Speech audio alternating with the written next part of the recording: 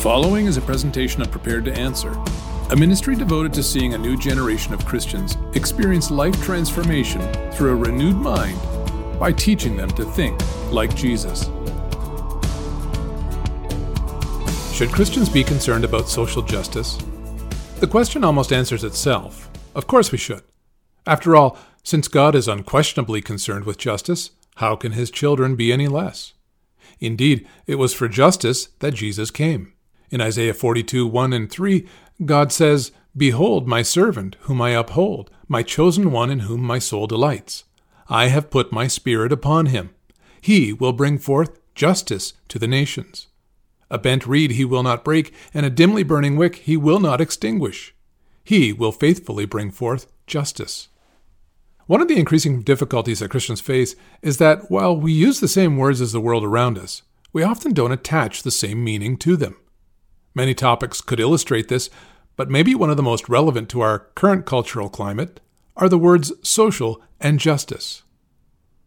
Social justice. What does social mean? It might seem simple enough to define social. Human beings are by nature social, and so by virtue of living and interacting together, we form social groups or societies. The field of sociology studies these interactions in order to understand what influences our behaviors, attitudes, and cultures. The problem for Christians is that we don't agree with our culture on what humans by nature are. The reason we're social is because we're made in the image of a triune God, who is an eternally unified society of three: Father, Son, and Holy Spirit. Therefore, understanding our social nature and how human society should function begins with God's nature, not mere observation of human behavior. That's why the doctrine of the Trinity is so important. Only the eternal loving fellowship of the Father, Son, and Holy Spirit can supply a true model for human social order. How is God social? At the most basic level, God's social nature is characterized by his other-focused, reciprocal, self-giving love. This is reflected in Jesus' prayer to the Father in John 17. He says, "Father, the hour has come. Glorify your Son, so that the Son may glorify you. Father, glorify me together with yourself, with the glory which I had with you before the world existed. For you loved me before the foundation of the world." Herein we find what should be the organizing principle for human social order. Regardless of what broken or sinful dynamics are at work in society, Christians must operate understanding that the ideal for human society is the eternal, relational, self-giving love existing within our triune Creator. Of course, this has an unbreakable connection to the issue of justice. Social justice. What does justice mean? In our last podcast episode entitled, "Why is Everything Today About Race, Gender, and Identity?" we introduced some of the core assumptions behind the critical social theories that shape how people today think about social justice. Maybe the most pervasive is the Marxist theory that human society is fundamentally organized by power struggles between dominant oppressor groups and subordinate oppressed groups. There's no question that human sin produces power struggles and oppression within society. And yes, this plays a significant role in issues of justice. But the error we must avoid is viewing human society and its problems through such a narrow and unbiblical lens. That's because it unnecessarily defines all relationships and identity distinctions in terms of conflict, rather than in relation to God's creation design. Here's a quote reflecting this conflict binary from a popular contemporary social justice textbook that colleges and universities use today.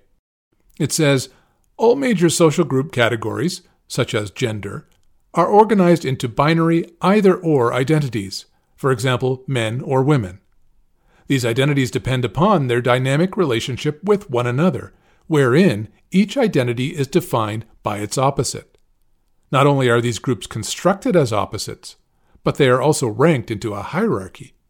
This means that one group, men, is positioned as more valuable than its opposite, women." For critical social justice theory, the problem isn't that group categories like men and women can be abused. The problem is that they exist at all. On this view, all social binaries are inherently adversarial in their pursuit of power. Therefore, justice is achieved by identifying the social structures which grant oppressors power and deconstructing them. 2 problems with critical social justice theory. Here are just 2 of the many problems with this view. First, the only way to divest a power structure of its power is through the exertion of power. In effect, bringing justice to the oppressed comes by oppressing the oppressors. In the end, it looks more like retribution than justice. And once the oppressors become oppressed, the moral authority to pursue justice falls back into their camp. A perpetual cycle of power struggle seems to be the best it can offer. Second, it denies the very good and beneficial social structures within God's design for society, most notably those in marriage and the family. It also rejects God's gift of leadership and authority. Of course, these can and have all been abused at some point.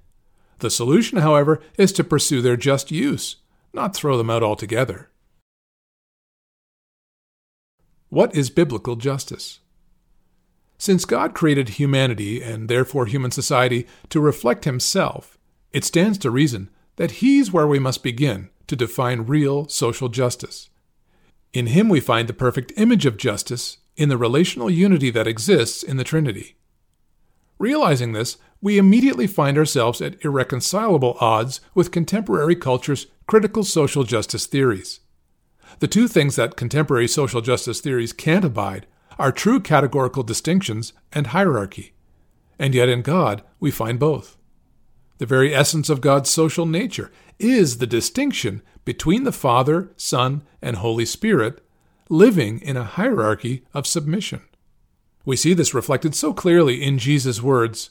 For instance, in John 5, verse 19-20, He says, "Truly, truly, I say to you, the Son can do nothing of Himself, unless it is something He sees the Father doing. For whatever the Father does, these things the Son also does in the same way. For the Father loves the Son, and shows Him all things that He Himself is doing." Or later in John 14:31, Jesus says, "So that the world may know that I love the Father, I do exactly as the Father commanded me." And a little earlier, in verse 26, He says to His disciples, "But the Helper, the Holy Spirit whom the Father will send in my name, He will teach you all things and remind you of all that I said to you." And then in chapter 15, verse 26, Jesus says, "When the Helper comes, whom I will send to you from the Father, namely, the Spirit of truth who comes from the Father, He will testify about me." I like the way that Joe Boot puts it. He says, "As the Father glorifies the Son glorifies the Father, as each gives the other his due as God. Moreover, the Holy Spirit, who likewise mutually indwells the other persons of the Godhead, in giving the Father and Son their due, is not overlooked." That's a good way of thinking about it. True justice means giving people what's due them, according to the place God has given them in the world. For Christians, this means gratefully accepting the place God graciously gives to us in Christ, and out of that place of security, selflessly submitting to others by giving them their due as people made in His image. Conclusion. There are many positives to our present culture's concerns for social justice. However, as we seek the pursuit of social justice as God desires, we must be sure to let Scripture and not culture guide our understanding of what social justice really means. This may take a great deal of thought and courage. Of course, the place for Christians to begin pursuing justice is in the church.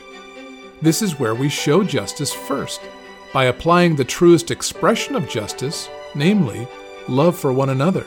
For as Jesus commanded us in John 13, "I am giving you a new commandment, that you love one another, just as I have loved you, that you also love one another. By this all people will know that you are my disciples, if you have love for one another." The preceding has been a part of the recording ministry of Prepared to Answer. For more resources to help you become more confident in living out and defending your faith in Jesus Christ, visit us at www.preparedtoanswer.org or on Facebook and Instagram at Prepared to Answer. Thanks for joining us, and may the Lord bless and keep you.